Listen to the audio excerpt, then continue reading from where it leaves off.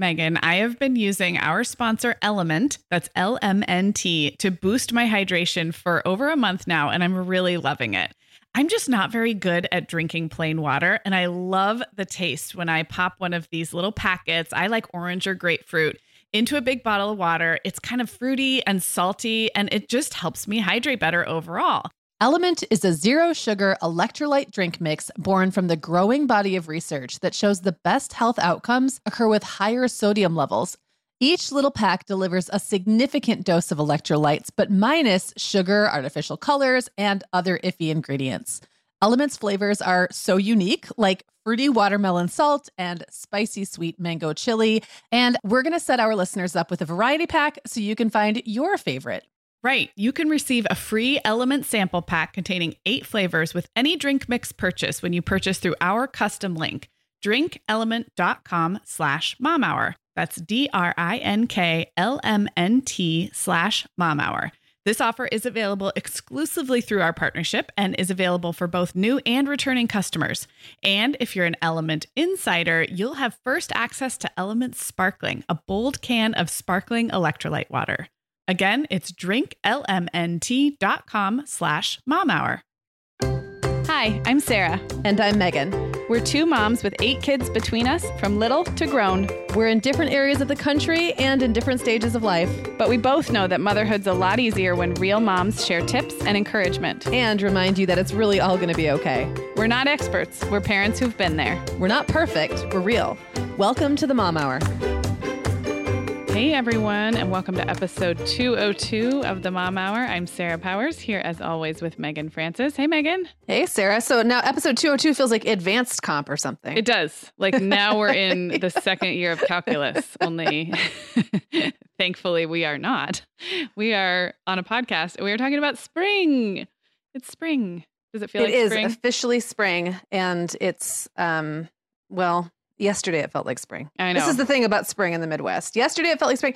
Actually, you know what? Here's the thing too. Your memory becomes very volatile during this time. The weather's only as good as the last day to you. Exactly. Right. So like today I'm grumpy because it's like 42 and kind of rainy. I would have killed for that 2 weeks ago. Right. So it's also relative. I guess I can't complain. It is a time of seasonal transition. It is. And we like to usually do an episode around the time of changing seasons and just talk about what that means for our families, our kids, our rituals and routines and traditions. And then I have Katie Addis on with me at the end of today's show, and we are talking about spring and Easter time books for kids.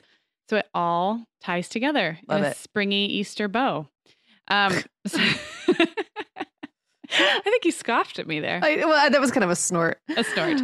Yes, you're like the Easter bunny of cheer over there in California. Well, we're going to get into like the weather differences in our spring. Definitely, it's not the same. Megan, the end of the school year and kickoff to summer is a busy time of the year for families, but we can all eat stress-free and hit our wellness goals with ready-to-eat meals from our sponsor, Factor. Factor's delicious meals are never frozen and can be ready to eat in just 2 minutes. You can pick from a weekly menu of 35 options, including popular choices like Calorie Smart, Protein Plus, and Keto. Plus, they have more than 60 add-ons like breakfast, lunch, snacks, and beverages to keep you fueled all day long. So our team was comparing notes recently on our favorite Factor meals, and Katie loved the herb-crusted chicken with mashed cauliflower and toasted almond green beans. I loved that one too. And get this, so did her little boy, Charlie. She heated it up for lunch one day, and Charlie, who's 3, ate almost all of the green beans. I mean, that's quite an endorsement, right? I was going to say, what a parenting win. And I get it, Charlie. Those green beans are crazy good. And if you really want to treat yourself, they even have meals with filet mignon, shrimp, truffle butter, broccolini, and asparagus. Listeners, head to factormeals.com/momhour50 and use code momhour50 to get 50% off your first box plus 20% off your next box. That's code momhour50 at factormeals.com/momhour50 to get 50% off your first box plus 20% off your next box while your subscription is active. We are welcoming back Vionic as a sponsor today. And Sarah, I will be honest, I was sorting through my warmer weather wardrobe the other day, and it could seriously use a refresh. But you know what's good to go? My shoes. I've got a great selection to choose from thanks to the Vionic Vitals collection. And lately, the pair I keep putting on again and again is the Uptown Loafer. I have two pairs, one in sand suede and the other in camel leather, but please don't make me pick a favorite. Oh, I won't. I'll let you keep both. That's so funny, Megan, because I was a little jealous of your Uptown loafers. I was the last one on our team to get a pair, but I just did. I also got mine in the sand suede, and I think I've worn them like 4 times this week. They really finish off a cute spring outfit. The Vionic Vitals collection has the best essential styles for everyday wear to get you ready for spring. And no matter what shoes you choose, you'll be on the go in comfort because every single pair of Vionic shoes delivers their trademark VioMotion technology for a difference you can feel. Vionic sandals, sneakers, and flats all offer incredible support, stability, and cushioning, and every pair comes with a 30-day risk-free trial, so it's easy to try them out. Use code TheMomHour15 at checkout for 15% off your entire order at VionicShoes.com when you log into your account. That's a one-time use only. Vionic Shoes, wearable well-being for your feet. Okay, Megan, I'm going to dive right in and we're going to talk about spring as it relates to a whole bunch of stuff. To parenting, home decor. We got a lot to cover. Yeah, and we then do. Of course, Katie's going to join me a little bit later. So let's just let's get to the obvious. Spring feels very different in the upper Midwest where you are and in Southern California. So if somebody landed from another planet or they'd lived like in Antarctica their whole life and you had to describe what is spring, the weather of spring like where you are, what is this like? It is the ultimate tease. I mean, it's particularly this time of the year. I would say from like the last 2 weeks of March, pretty much through the first 2 to 3 weeks of April, you just never know what you're going to get. So it could swing back and forth between like the mid 30s, sometimes even occasional snowstorms. Still, we've had some crazy snowstorms in April, although they do typically melt really fast. And then you might have a day in the high 60s or even warmer. And unless you're obsessively checking your weather app, which I do, there doesn't really seem to be rhyme or reason. Like sometimes the weather drops, like the temps are dropping dramatically in one day and it's wet and muddy and kind of cruddy. But then every time the sun is out, people are just like going nuts wearing T-shirts and putting their sunroofs open and stuff like that because we're so looking forward to the summer. And what I always find is that then it just feels like all of a sudden it's almost summer. Like when I'm not even looking, we go from like that. What I love, my favorite spring weather is like those low 60s when it's sunny, but it's like not hot yet.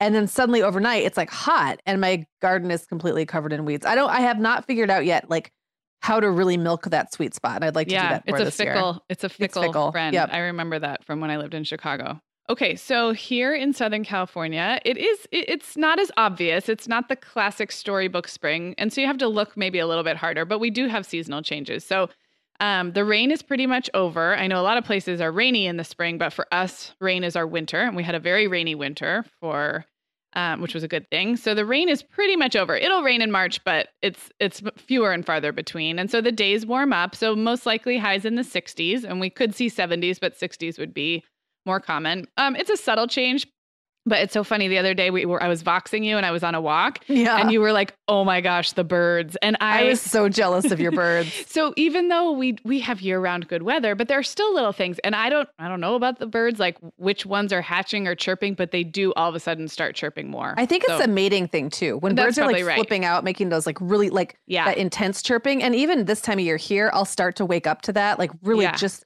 they're going nuts outside my window, but it doesn't happen every day. Especially it doesn't happen on rainy or overcast days as much. So yes, I have been noticing the birds. It's funny. We have way fewer trees that do the traditional like budding flowers, but because there are so few of them, I get really excited when I see them. And it's kind of the same in fall. We don't have a lot of like trees that change color in the traditional way. So what we do have of those, I get really excited to see. And then in our yard, there are some is it perennials, annuals? Which are the ones that pop up every year? Perennials are the ones that come up every year. Okay. So and they're like the bulb kind where they hide underground and then they just pop up. And what's funny is we didn't plant them. We've been in this house 4.5 years and they predate us. So every time they do in the spring, it's like a total surprise. You're like, oh, those again. They're like really haphazard. Like maybe it made sense where they planted them at one point, but now it's like there's a few over here. There's some lilies over here. Well, but some probably died. You know what I mean? Or got pulled out or whatever. So it's just kind of sporadic. I've had that happen. It is totally just surprises, but that does feel like spring too. There's even some calla lilies, which I would never have known could grow here. And they pop up and then they bloom and then they're done. It's real quick, but very springy.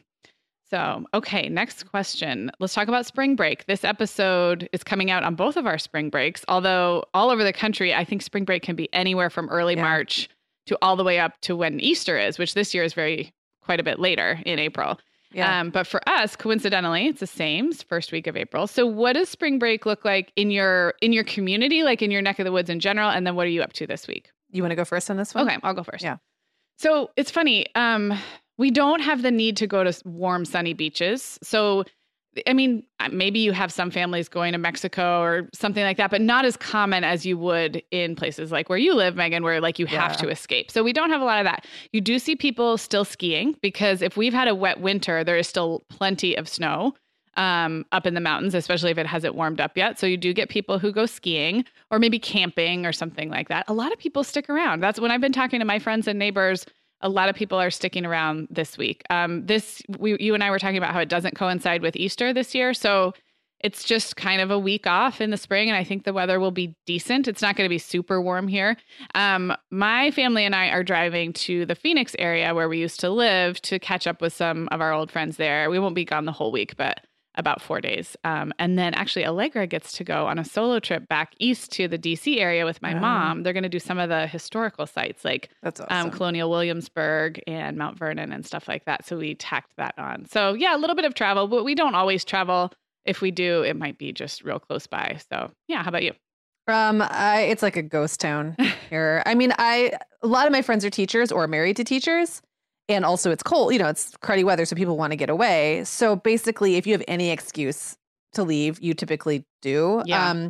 I have never really been a big spring breaker for whatever reason. It just never has been a time of year that's really worked out for us to travel a lot. So this year I'm one of very few families I know who is sticking around, or we are, but like, I also feel like I usually am. Like we've always done like an overnighter or something, Mm-hmm. we'll go get a hotel with a pool or something like that. But like, we don't typically go anywhere. So maybe you'll get like 75-degree weather and all the people it could have, it's not going to be that, but it's going to be pretty nice. Oh, good. Here, like a lot of people go to Florida is kind of the perennial favorite. A lot of people are going to Alabama these days. Really? Yeah. I don't know. It's like the Gulf Shores, I think it's called. It just seems to have become very popular. Okay. Like, well, maybe it's just because now there's Facebook, so you know what's popular. I don't think I knew before, but you see groups of like people popping up in the same place. And then, but some people just take road trips. Like my brother and his family are on their way to North Carolina right now to stay in the mountains. I thought about going for a hot second, but honestly, I didn't want to spend the money. And it's kind of nice sometimes to have the town quiet and like, I have a quiet week. I have projects I can dig in on. You're gone. Like, I feel like there won't be a lot of distraction and I can just get some household projects and stuff like that done. So I'm kind of looking forward to it. Well, that is a perfect segue into my next question. So I didn't even know that. Let's talk about this idea of spring cleaning. I mean, growing up in California, living in Arizona, I've never lived somewhere really where I had that like metaphorical, like let's air out the mattresses and like open up the windows. But of course, this time of year does come with projects. So do you have anything that you like to do every year or anything that's kind of burning at the top of your list this year? My windows could really use some cleaning. Like I don't clean the outsides of them, but like the glass is cruddy. Yeah. I have to do the seasonal clothing change soon, but it's a little too early. So I'll probably do the prep, like the going through, getting rid of stuff, taking it to Goodwill or whatever. And then like looking through my closets, but not necessarily like actually doing the swap. That probably won't be for another month or so. Or I'll just kind of have the bin that has the other season of clothes like in my room as a staging, like available at any moment. 1 foot in each season. Exactly. Hey, that's I want to interrupt real quick. And we have a super detailed blog post about how you handled seasonal clothing swaps when your kids were younger, like when you had 4 boys all in a row. I know it's different now as your kids have gotten older, but I'll link that up in the show notes and it's on our blog at themomhour.com. And if you want to just totally nerd out on Megan's system that she used for years. It was quite a system. It's definitely simplified now. But for a long time, it worked for us for many years. And I also we have a closet that I call it the fun closet. It has like all of our outdoorsy stuff, our camping stuff. I really want to pull that all apart, see what I've got, organize it all. The porch and yard need to get cleaned up, but it's too early for that early. Maybe another month. Okay. Like I could start working on that, but right now it's just going to be mucky and gross for a while anyway. So no one's going to be hanging out outside. What about you? Well, I feel like our garage, this is not a spring thing. This is just a season of life, like every couple months. Our garage it's got the bones to be well organized. It's a 3-car garage that we park 1 car in. Although I don't know anybody who parks even 2. It's like a really, really narrow 3-car. I was going to say that is a, it's like a 2.5 to me. Yeah. And it's even hard to get to. So people around here, because yards are really small, so people tend to use their garage almost as like a rec room or like, extra storage, all that. Yeah. So we, when we can get it together, our garage is pretty well organized. We don't hoard a lot of stuff. We're good about getting rid of stuff, but it just becomes a dumping ground. Like we talked in a listener questions episode kind of recently about what do you call that? The drop zone where kids, put their backpacks in. Because we've had a really rainy winter, there's like, there's rain boots and umbrellas that we've needed every few days, and they're just kind of haphazard. So like the garage just needs a session, and it gets a session every couple of months, and we kind of get things back to where it should be, but then life creeps in. So I'm definitely looking forward to that. Probably when we get back from our Arizona trip. It takes half a day, but it feels so good to have it done.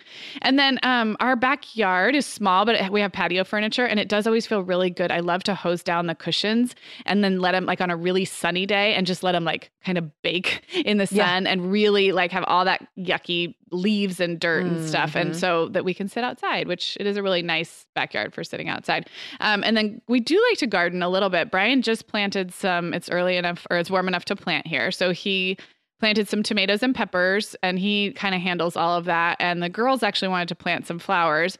So I made them not research, but I made them pay attention to how much sun the patch gets where they wanted to plant. Cause I was like, I'm not going to spend money on plants that need full sun. We have a shady patch back there. And so they kind of did the research and then went to Home Depot, or went to a nursery actually. And so we did a little bit of planting. So that's fun too. That's fun. I need to do the same thing because we're in a different, we moved into this house just about the same time last year. Right. And I was still unpacking. Like I didn't bother to plant anything at all last year except for some containers. So now I really have to keep an eye on the yard and see, what the light patterns are like. It makes a big difference. I like it. I'm at like the stage where I would have said 5 years ago, like there's no way I can care about keeping anything else alive, indoor, outdoor. But now I'm not going to say I'm going to become a major gardener, but it is fun to see like, oh, how's that little thing doing? And, well, there's a reason why it's like a retired person's hobby. Exactly. You know what I mean? It's time consuming and it's really hard to do when you have kids and pets and everything. Yeah. else, And I think if you see a little bit of success, just like cooking or baking or anything else, like if you're like, oh my gosh, I did that and it didn't fail. And then it's like, I want to do a little bit more. So yeah. Yep. Okay. So what about inside your home? Are there any like prints or scents or home decor things that make you think of spring or that you look forward to, busting out this time of year? Well, I always pull out my like lighter floral or brighter print tablecloths. You see the table right when you walk in. So that makes a big difference. I tend to swap out my candles. I have like a lot of warm scents in the winter. And now I'll bring out like the light florals and citrus. And let's see. Oh, I love when I'm at the grocery store and I just happen to see a potted plant or cut flowers. I'll just buy whatever. I'm kind of an equal opportunity. You were talking about the lilies popping up around here. We also get tons of tulips. Yes. And they come and then they go away so fast. So I've taken to like, if they pop up in my yard, I cut them and bring them in because they'll be gone. Like I used to be like, I don't want to take them out of the yard. I want to enjoy them in the yard, but they're gone so quickly. Yeah. So and I think tomorrow I'm actually going to go to TJ Maxx because in this house, I don't have a lot of like open space to put stuff on, but I have several empty windowsills that really could use something springy. So TJ Maxx has great like stuff a little bird or a little bunny. A bird or something like that. Yep. Like little. Yeah. So it's funny you say candles because after the holiday scents, I feel like I didn't have any candles. So I have a couple candles that are really springy that I've been kind of burning since January anyway.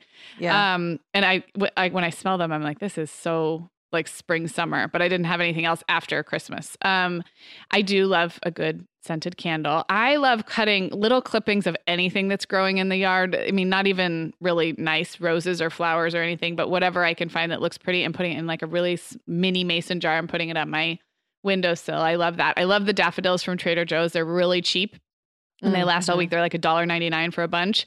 And again, you can get a little kind of petite bouquet and they start all closed up and then they bloom. So yeah, it's just the little things. Oh, jasmine also. I love the smell of jasmine. That just reminds me of growing up in California. And we have some in both the front and backyard. I think it has to get a little warmer for the jasmine to start to be really fragrant, but the smell is just like straight up. I don't know that jasmine is something that grows here. I don't think it is. I can't say that I've ever noticed a patch, So. Yeah, I would be interested. And it didn't grow in Arizona either, even though there's some overlap. Like there's a lot, there's some things that are the similar from Southern California to Arizona, but jasmine must need more water because you don't really smell it in Arizona. So when we moved back, I was like, oh my gosh, this smells like home. And I love it. Okay, so let's talk about Easter. Yeah. And I can go first because I think I put you on the spot. So let's just talk about kind of what Easter looks like in our house or if you have traditions. And I think for us, each one is a little different. We have had Easters with with extended family. We've had Easters where we traveled. Again, when it falls over spring break, sometimes we might be traveling. We do love to dye eggs, just the traditional way. I know you're going to talk about that too. And so we usually do that probably a week or two before. And if you guys have little tiny kids and think that dyeing Easter eggs sounds like a holy nightmare, I'll just tell you it gets better. Like everyone in my house can manage their own little dipper. And, not get dye everywhere. So that's kind of fun. We also have a tradition to make a lamb cake. Megan, I put a picture in the... It's so cute. Isn't that cute? So Brian grew up with this tradition, and it is not a cake made of lamb. It is a cake shaped like a lamb. If you could make a cake shaped like a lamb out of lamb, there'd be something really creepy about that. Well, yeah, it would be very literal, I guess.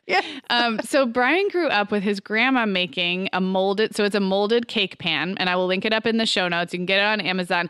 It's not expensive, but they do sell out this time of year. Because I remember I would always try and order like 2 weeks before Easter, and they're out. You can't get them. But if you order any other time of year, they're easy to get. And it looks like a little lamb kind of sitting down, and it's like a 3D cake pan. So I think what was fun is we really had to figure out, it's kind of complicated to get the cake to really fill the mold and then to get it out without the head falling off, and kind of feels like a science experiment. You can use regular cake mix, or I think pound cake actually works really well because it's a little more dense.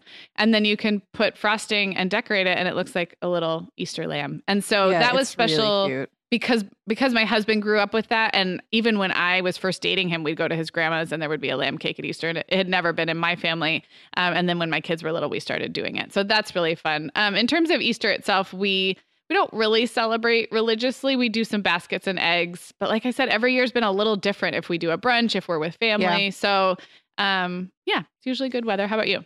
Well, I will also say that Easter is one of those holidays that seems kind of like it's just out there hanging out by itself. Like it's not really, you can't predict it necessarily. It's not like Christmas that always falls on the same day. Way all over the place. And it's not really tied to another holiday. Like I always feel like Thanksgiving is like the kickoff of Christmas season. So like those two things are kind of like bookends of a whole season. Right. And for me, like Easter has always felt like it's just kind of dangling out there. So like we've done it differently. Like sometimes, a few times, not a lot, but we've been traveling or we've visited family. We've had family at our house on Easter. Like we've just done it a lot of different ways. So there's not like, I would say the last couple of years have been more like just kind of samey only because, after the divorce, like it's already complicated enough to try to make things fit two families. Like adding another family or travel would just be really hard.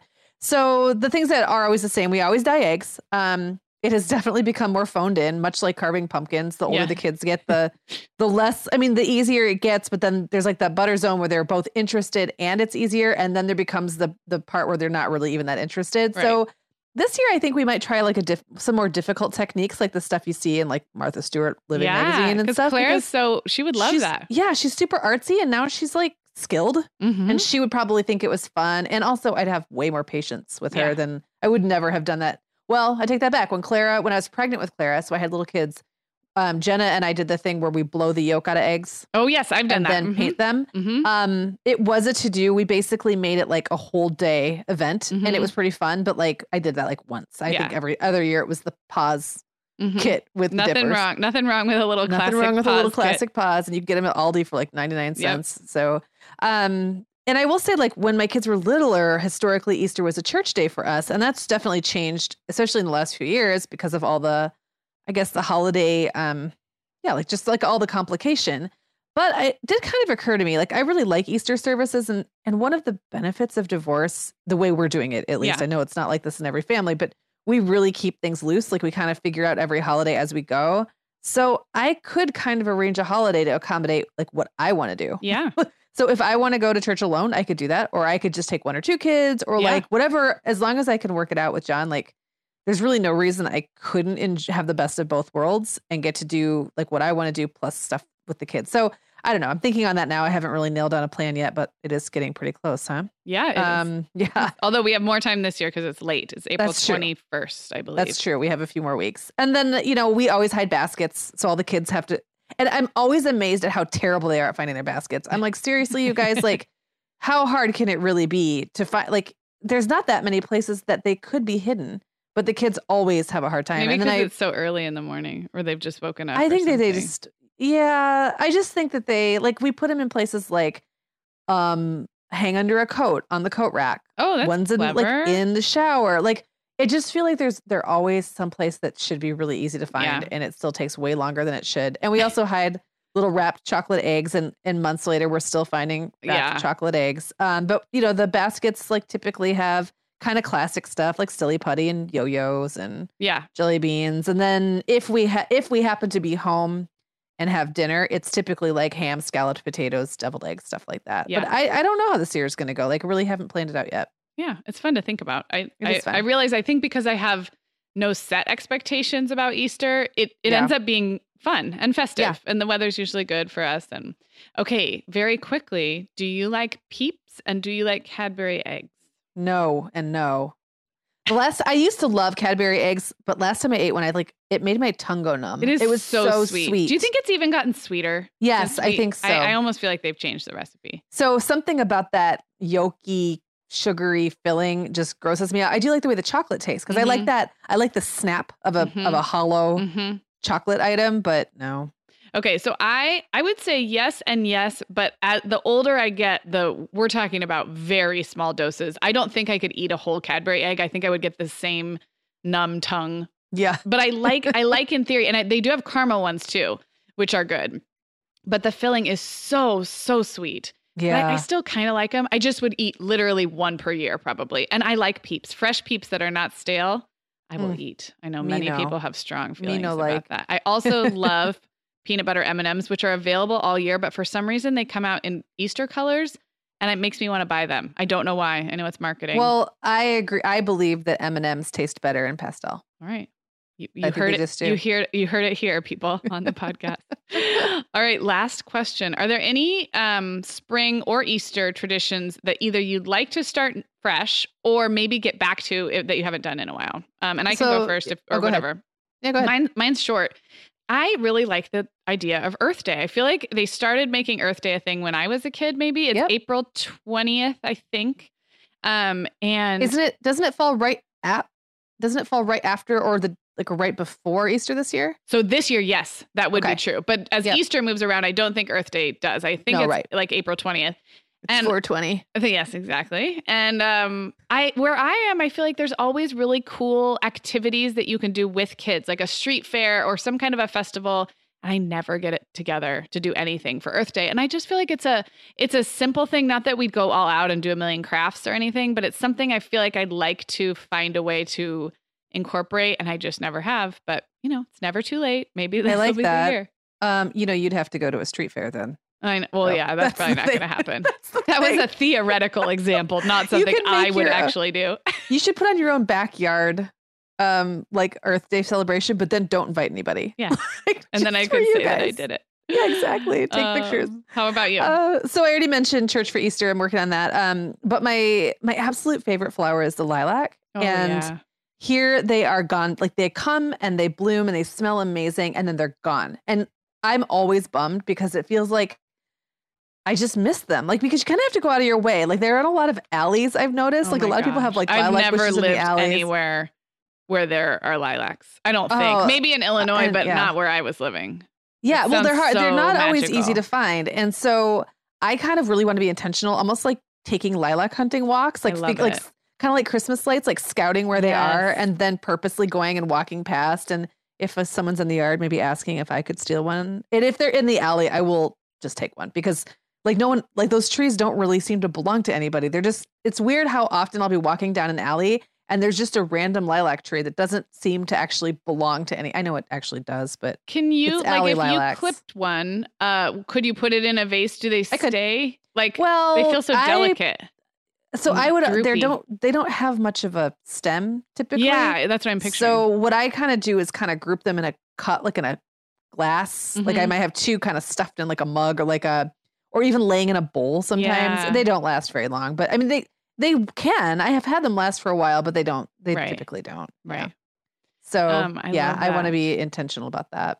And just in that kind of the way spring is around here, like people just kind of wait it out sometimes. Like it's just the preamble to summer. Yeah. But there's so many things I love. Like I love the smell of mud, and I love, like, have we talked about the vest situation? I don't know if we did a full discussion on the podcast. We've talked about it off the pod. No, Yes. we have. We've definitely talked about it. Like So I the can fact wear a that, like- vest all year, like practically all year. It's such a California thing, and you can't. And I have a vest that I get to wear like once, and then it's over. But if I really paid attention, I could find more vest weather.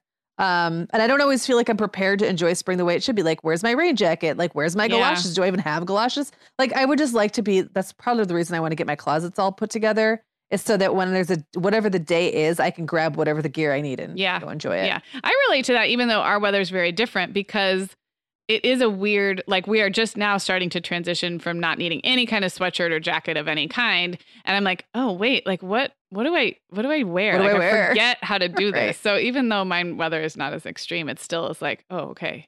What shoes? Like, I don't know if I feel like flip-flops yet, but definitely could go like slides or anyway. It sneaks up on you. It does.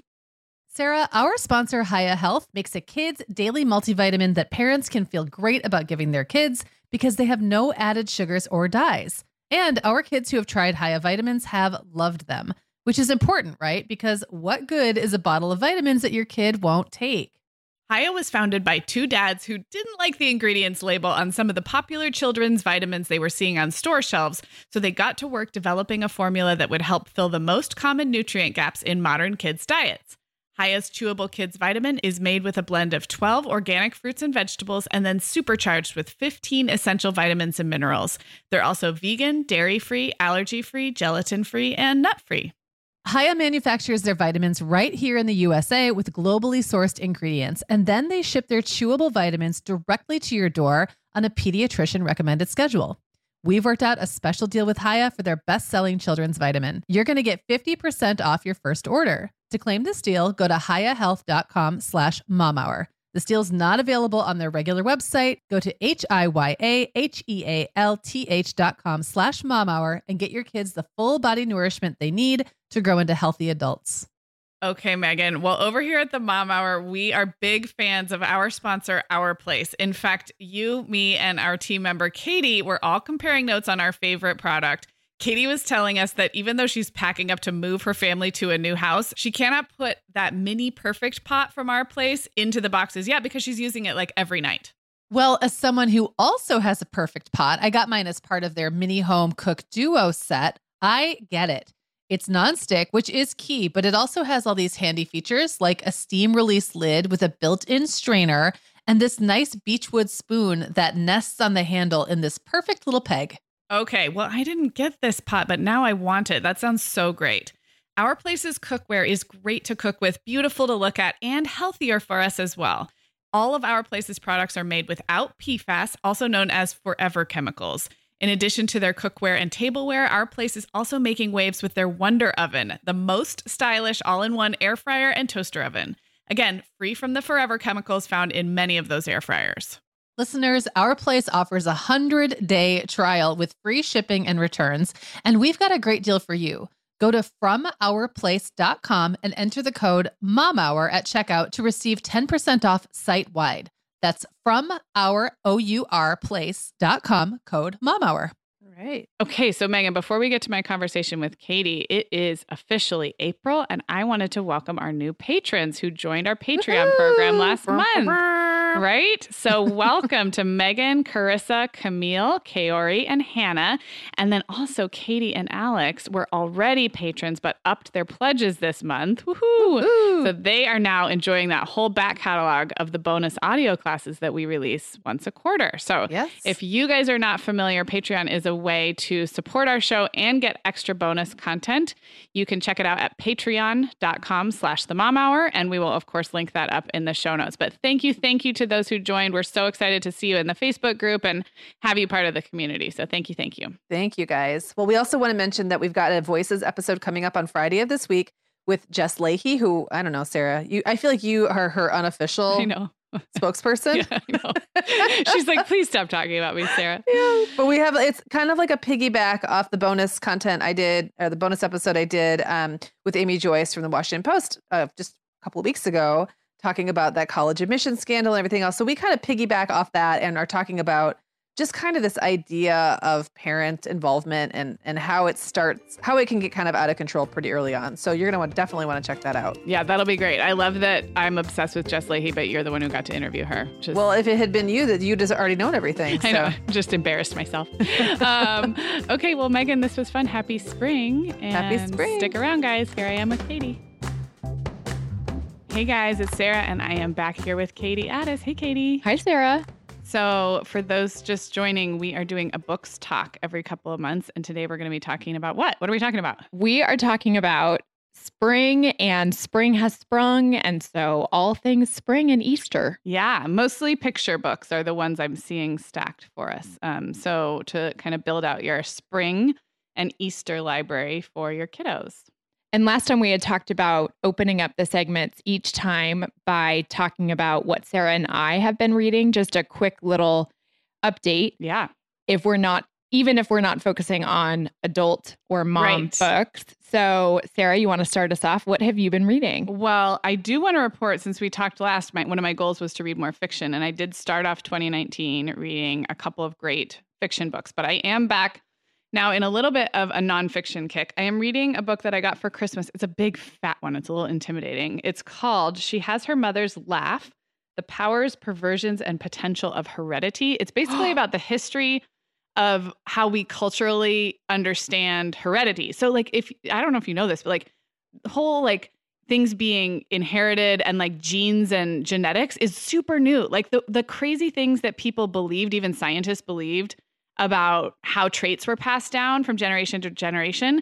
I mean, most of what we know is less than 100 years old or even way newer. So there's some crazy things that they thought or believed about heredity. And so it's mostly a cultural history of that. And it's good. But I will say that I got that book for Christmas and I am reading it because I am waiting for another book to come up at the library and that I'm super excited to read. And that is called Bad Blood: Secrets and Lies in a Silicon Valley Startup. And it is the backstory of Theranos. Are you familiar with Elizabeth?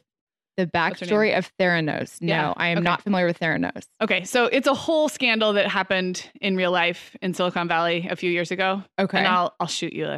We don't have to explain the whole thing to our listeners, but the book is supposed to be fantastic. There's also an HBO documentary on the same subject and a podcast. Basically, it's just been a few years now, so there's stuff on this everywhere. But Brian listened to the audiobook.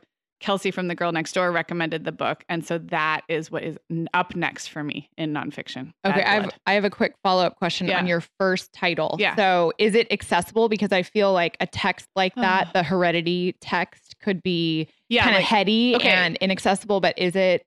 I would say yes and no. I was kind of bored in the parts that were really way back history. So it went into some Darwinism stuff and Mendel and what they thought about how species pass down traits from one to the next. And I am not a science or biology. It's not an interest of mine. Okay. Where it gets real interesting is when it starts to impact society and culture and the way people think about genetics and things like race and culture and disability, mental, the things they thought about mental illness or mental disability. It's really actually very, very dark and heartbreaking when you understand what they thought about kids born with a deformity, for example. It's the whole nature versus nurture conversation. Yeah, I was just reading an article about that actually. And you're right. In the last 40 years, there has been so much groundbreaking news on that. Where I am now is post World War II. And so it is getting much more accessible. There will be some science. I mean, it's definitely... It's no Malcolm Gladwell. It's no tipping point. No, but sometimes I can just be okay with that. I can nerd out about something for a while. It's big though. You're looking at it. It's 500 pages. It is very intimidating. Yeah. Okay. Well, I will move on to my text. Yeah. So I have been reading this book. I finished it. It's called The Enchanted Hour. And the author is Megan Cox Gurdon. And I discovered the book from a Wall Street Journal article. And the article was entitled The Power of Reading Picture Books or something like that. Okay. And I was immediately just completely captivated by the article. And it just is essentially singing the praises of creating a reading ritual with your children. Oh, awesome. And the author is actually the New York Times kid book reviewer. Oh, okay. Or she was a career book reviewer. Say the title of the book again. The Enchanted Hour. Okay. And the subtitle is The Miraculous Power of Reading Aloud in the Age of Distraction. And I mean, I cannot even tell you the warm, cozy, fuzzy feelings that you get even from reading the prologue. Like I was teary-eyed. I want to read that. From That's reading going the on my prologue. list. Oh, it was so amazing. And you'd think, how can a book be expanded about simply reading aloud to your children? But it delves into the cognitive benefits. I love all that stuff. Yes. Yeah. Oh, it's so good. And then, but it's so touching because then it goes into the whole emotional benefit, and that's where you get a little weepy. Yeah. And one thing that I love, maybe we'll talk about it when Sarah and I talk about our favorite parenting books, because I feel like it could be pinned as a parenting book. Yeah, totally. I count all of that. Like anytime I'm reading something like that, I consider that sort of parenting. Yeah. Yes. But one of the things that I just love so much, if reading isn't as much of a ritual as you would like it to be because you're trying to find time. Yeah. Or maybe you don't have the endurance because you're in early childhood, the weeds, and it's hard. Anyway, she focuses on stealing the tiny moments that you have throughout your day as opportunities to read. So like drive-through or car is the perfect opportunity. School pickup, waiting for one kid at sports, waiting for another kid at an activity, and you're in the waiting room or whatever.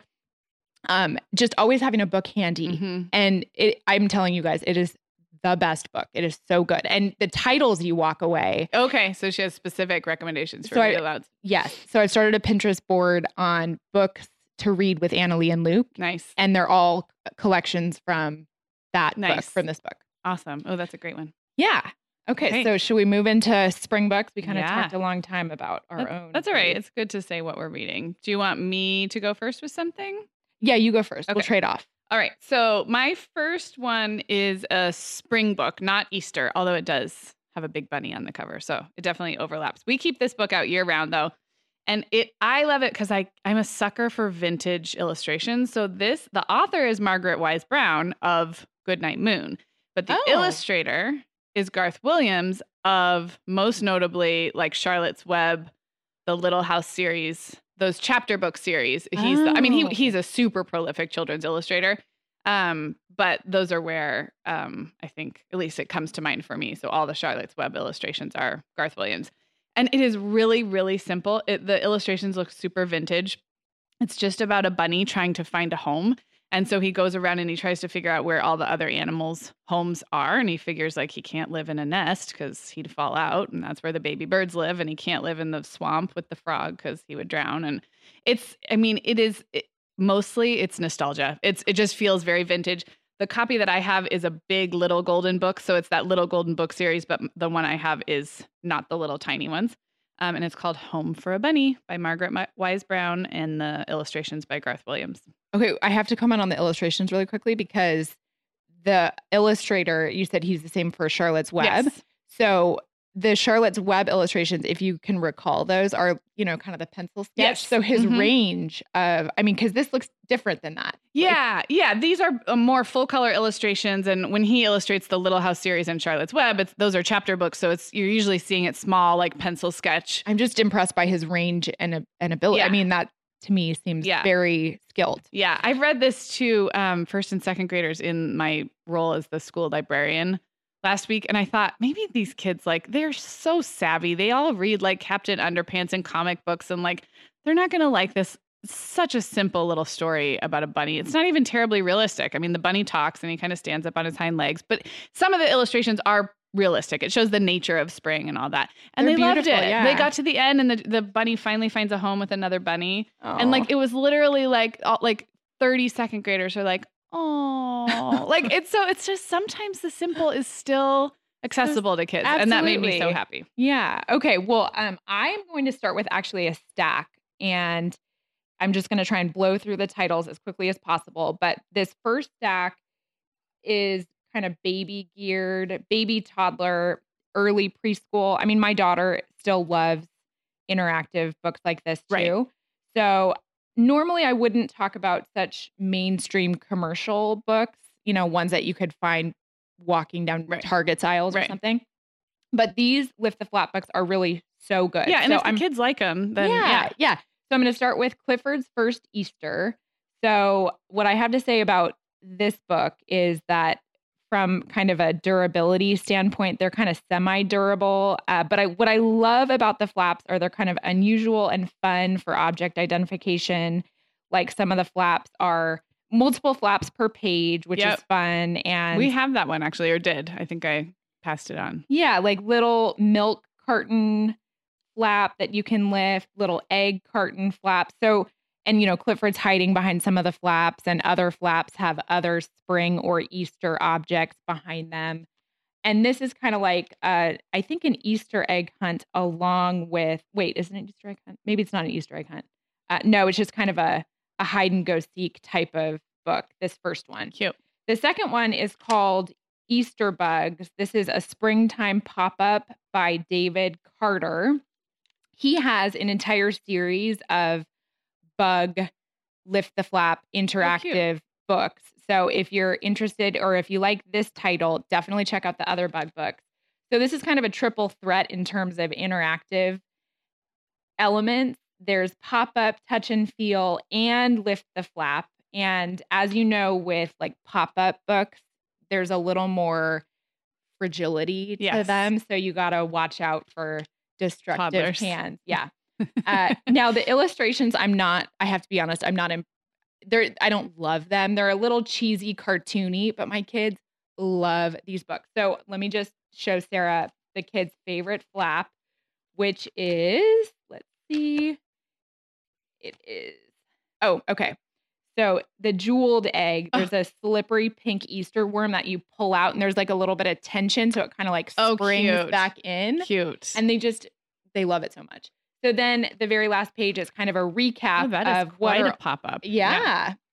What are all the little, it's just a recap of all the colorful Easter bugs that they met. So any bug maniacs, this definitely is a great story.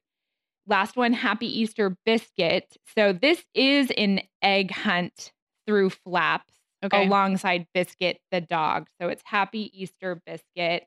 And just the flaps are really charming and adorable. We have we have Happy Valentine's Day Biscuit. Okay, and are all Biscuit books Lift the Flap? I think no, because I think Biscuit's like his own like line. They have like early readers, but the Valentine one we have is that exact one, but Valentine, and it is flaps, really cute. Okay, yeah, especially if you have a puppy lover, like Biscuit's so cute. Yeah, so cute. So that completes my first stack. All right. Well, I am going to talk about not just my favorite Easter book of all time, but like quite possibly in the top 5 of my favorite children's books of all time. And Megan and I talked about this. You reminded me. When did we talk about it? Last year this time? So it was in the Magical Creatures episode. Okay, which was about a year ago. That is, or maybe the part 2 of that. Yeah, that's a great episode. It's all about how we handle all magical creatures in our house, from tooth fairies to Easter bunnies, etc. But this book is called The Country Bunny and the Little Gold Shoes. It's from the 1930s. It's by DuBose Hayward.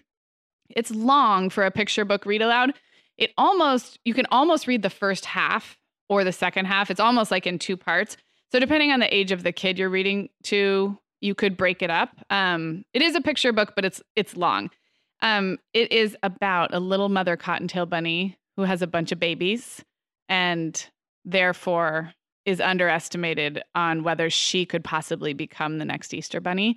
Katie and I were talking before we started recording, and I'm sure I said in that past episode that it's like basically an allegory for modern working moms or moms who want to get back to themselves. It is like, it's really honestly a book for moms, but it is a children's book. It's so good. And I love the illustration so much. I actually remember as a kid, and of course didn't have the appreciation for this like motherhood allegory, but the pictures of the baby bunnies. But basically she has a whole bunch of babies and everybody tells her, well, your career's over. You got to stay home and take care of all those babies. Except twist alert, she raises them all up to be super self-sufficient, independent little bunnies. Right. And proves that she can, in fact, go out with the big jackrabbits and the fancy bunnies and be one of the Easter bunnies. It is so good. I guess that's all I'll say about it. But if you don't know this book, you have to go get it just for yourself as a mom. Totally. I mean, this little Mother Cottontail, as a side comment, has been getting some help, I believe, from the Mom Hour podcast, because the way she cultivates just independence in her children to be so self-sufficient is amazing. And then she can go and spend time on herself and her own passions. I know. It's like I can't believe she didn't contribute to the 200 celebration of Megan and Sarah. Like, thank you, Megan and Sarah, for allowing me to be the Easter bunny. Oh my gosh. So I one time went on a deep dive and did Google this, and it has been written about as almost like a feminist allegory, like a feminist tale from the 1930s about women, but also like I enjoyed it my whole growing up life without having any appreciation for any of that. So Right. At its core, it's also a really sweet Easter story. Totally. It was so ahead of its time, though, in that respect. It was written in the 30s. Megan wasn't familiar. When I told her about it, she wasn't familiar. I wasn't either until I stumbled upon it. So I thought it was like an Easter, I almost said Christmas. I thought it was an Easter classic, but I think it's one of those that some of you out there will know exactly what I'm talking about, and others will never have heard of it. So again, let us know. It is The Country Bunny and the Little Gold Shoes, and it's by DuBose Hayward. You can find it in any major retailer this time of year. I mean, it's well known enough that it always makes its way to the shelves at Barnes or wherever. So yeah. Well, okay. I just have to say that the version I brought, because I brought the same book, but my version actually has a free audio book. Oh, nice. That I can access, I guess, digitally. I have not accessed it yet, but if you can find a version, there is one that has an audio book. Then you'll miss the picture of all the 21 babies. You need to be looking at the pictures while you and then the read. one where they're all in little beds. I don't know. It's so cute. All right, my next stack is all bunny themed. So this is a stack of 3, and the first 2 are kind of more young, baby-oriented, really sweet, kind of tender tales. And then the last one is more preschool-oriented. So the first one is called The Itsy Bitsy Bunny, and it is interactive if you so choose, because you can sing along to the melody of Itsy Bitsy Spider. Nice. But it's the Itsy Bitsy Bunny. So it's just a cute, fun one. The next one, I absolutely love the illustration. Oh, I'm liking it. I'm seeing it across the table. Yeah, it's called Bunny Roo, I Love You. Super cute. It's by Melissa Marr, illustrated by Tegan White. And this illustrator is so talented. She illustrates, if you're familiar with this series called the Barefoot Critter series, which is another board book series. I mean, kind of whimsical. Yeah. Whimsical animal. It has like that Etsy shop look. Exactly. Like modern but vintage looking. Yeah, like, very artisan illustrations. But the colors inside even are just so pretty. Color styled. Like you could take out one of these pictures and display it in a frame. I mean, just so beautiful. But the story is just as charming as the illustrations. And it's a mom narrator who's talking to her baby, and each page the mom and the baby become a different animal pair. So she'll say like, oh, I saw you hopping along and I thought you were a little kangaroo. So I put you in my pouch. Okay. And then the very end of the story is. That's almost like Runaway Bunny a little bit, like where they keep kind of transforming into different, parent-child pairs. Yes, exactly. And visiting the different animal habitats. So it's fun for animal identification and learning too. So then it ends with the human mom and the human baby in a little garden springy landscape. It's very, very cute. I want to get that for my nieces. Oh, perfect. Niece and niece to be. Yeah, it's a great little first Easter snuggle before bed book. Okay, and then the last one, I found this. I've mentioned her before, the blogger Everyday Reading. She's so great with her book recommendations. She's got the 4 little girls. I think I found this on her page, and this book is called The Little Rabbit. It's by Nicola Killen, and she's got another book that Sarah mentioned called The Little Reindeer, and it's the same concept. Yeah. So it's got little cute cutouts, and it's kind of got a touch of Velveteen Rabbit in it, in that this child who's dressed up in a bunny suit actually has a little stuffed rabbit, and the rabbit becomes alive, and they go on a little hunt through the woods. And so the little cutouts are little elements of the wood landscape. So like very springy too. Very springy. Yeah. So cute. And then at the end of the little journey, she wonders if that was just part of her imagination or if the bunny really did become alive. And in the very end, the little stuffed rabbit twitches, and then she knows that it was a true. So cute. Yeah, those illustrate people. These ladies are on their game with these illustrations. These are beautiful. So that's my bunny stack. Okay. All right. Well, I'll just do one more. And this is totally, I'm using a broader interpretation of Easter and spring because, again, this is like nowhere does it say explicitly spring. But I'm going to come back to vintage picture books, people, with Make Way for Ducklings. Oh, I love that you included this one. I mean, again, this is just, so we have a big hardcover version of Make Way for Ducklings, and there's no color to the illustrations. The story, if you're not familiar, is just a mother and father duckling or a male and female duckling looking for a place to have their babies, and then they have their babies, and they've got to keep them safe. And I just feel like spring and baby ducks is like go hand in hand. This is like a collector. To me, this is like a collector's picture book, but we have also read it a million times over the years. So it's not just pretty for the shelf. It's so great. So the author and illustrator is Robert McCloskey. If you are a Robert McCloskey fan, so he has Blueberries for Sal, which I would also kind of put in the springtime, category.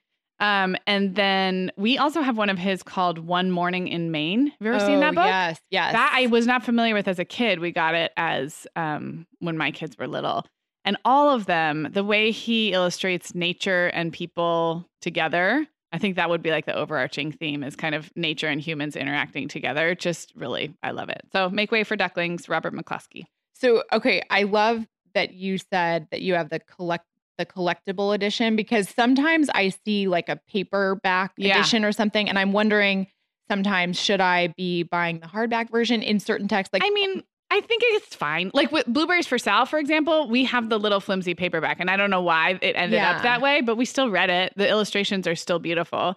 One Morning in Maine, we have the big one like this. So I think it's more of a gift thing. I think I was gifted the really nice ones. And and the collectibles, I mean, they just are going to be, they're going to have more time. They're going to. Yes. The pages are thicker even. I still get rid of the paper covers. Have we talked about that? Oh, the actual jacket, the book jacket. The book jacket, yeah. So if a book jacket has the same, I'm probably going to get hate mail about this. No, just kidding. If the book jacket has the exact same image on the paper flappy book jacket as the hardcover underneath, I throw it away, which they almost always do anymore.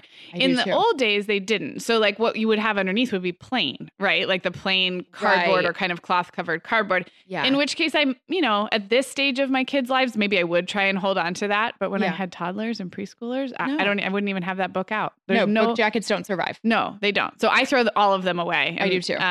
So this would have had one, but the illustration on the cover is the same as what was ever on the paper book jacket. So yeah. Okay, well, perfect segue into, your last book is a perfect segue into just an offhand mention, which is just all of the Beatrix Potter books. Yes. Which maybe isn't everybody's first pick because for younger kids, because the language is pretty complex. And it's kind of got some like even weird word choice for now. Yeah, and it's like so British that like you don't even know what they're saying half the time. I think some are easier than others. Though. I agree. Like some are doable. Some are more accessible. Yeah. And actually I bought the audio version to have or to be reading aloud as we're looking at the pictures, which is when it was on sale. It was like $1.50 for the whole collection or something. Cool. So anyway, that was just an offhand mention. Do you have a favorite of the Yes. Okay. I love this one, which is called The Tale of Two Bad Mice. What did you love about it? I love the fact that it's the dollhouse and everything's miniature. Yeah. It's kind of like a dollhouse survival tale. Yes.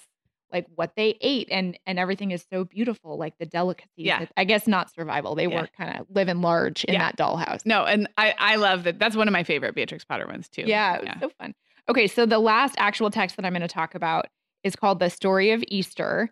And so if you're looking for a child-friendly way to give the story of Easter from the religious perspective, this woman, Patricia Pingree, and all the spelling will be up at the website, but she actually does a whole child-friendly nonfiction series on all holidays. So the first time I discovered her, I think was for 4th of July. She had a text called The Story of the Star-Spangled Banner. And she has one for the story of Easter. So I actually have not read this one, but I read some reviews, and knowing some of her other texts from the series, I know that she does such a great job making tough stories very child-friendly and accessible. Cool. So it doesn't go into graphic details that you don't want young kids knowing about yet. And so that is called The Story of Easter. Cool. So just as a reminder, every time Katie and I have a segment like this, we put together a blog post that stands alone at themomhour.com. The easiest way to get to it is the show notes for this episode. This is episode 202. And just like always, you're going to go to themomhour.com and find the show notes for episode 202. But in there, we will link out to a full book list. And sometimes we have titles we didn't have time to cover today that we'll put in there, and links and pictures of all, like cover images of all of these books. So you guys are going to want to check that out at themomhour.com. Katie, anything else before we wrap? We usually always do an Instagram post too. Yes. And so check people us out. have been loving that. We have been loving that because that's when you guys chime in mostly of your own recommendations and your own personal favorites and loves from childhood and parenthood and everything. Yeah. So. While we were talking, I thought of like a whole bunch of other Easter or bunny themed books that I've loved over the years. So you'll have to add them to the blog post. Yeah. So again, check us out on Instagram. We're at The Mom Hour or at themomhour.com. Look for the show notes and that'll lead you to the blog post. All right. Thanks, Sounds Katie. good. Bye, Sarah. Bye, everybody. The Mom Hour is supported by partners like Erica. Erica is the social media health app for teens that gives them the tools to unplug when they need to for improved health, study focus, sleep, and daily balance. Erica was built by a dad of 3 boys who saw that teens themselves were really becoming self-aware to the risks of social media, and he wanted to help them self-regulate. Erica works to hide distracting apps from your phone at the touch of a button, keeping them out of sight and out of mind without deleting your data. Tell your teens about Erica and save 20% on the Erica family plan with promo code TheMomHour. Go to erica.app and search for plans. That's Erica with a K, ERIKA.app, and use code TheMomHour to save 20%. Hey everyone, Sarah here. Megan and I would absolutely love it if you hit pause right now, right where you're listening, and left the Mom Hour a rating and review. If our show has helped you feel a little more confident as a mom or a little less alone, that's one of the absolute biggest ways you can thank us. And it really takes about 30 seconds. If you're listening in Apple Podcasts, just navigate to the Mom Hour's show listing. So not the episode you're listening to right now, but the kind of landing area for our show as a whole, and then scroll down to leave a rating or review. Thank you so much.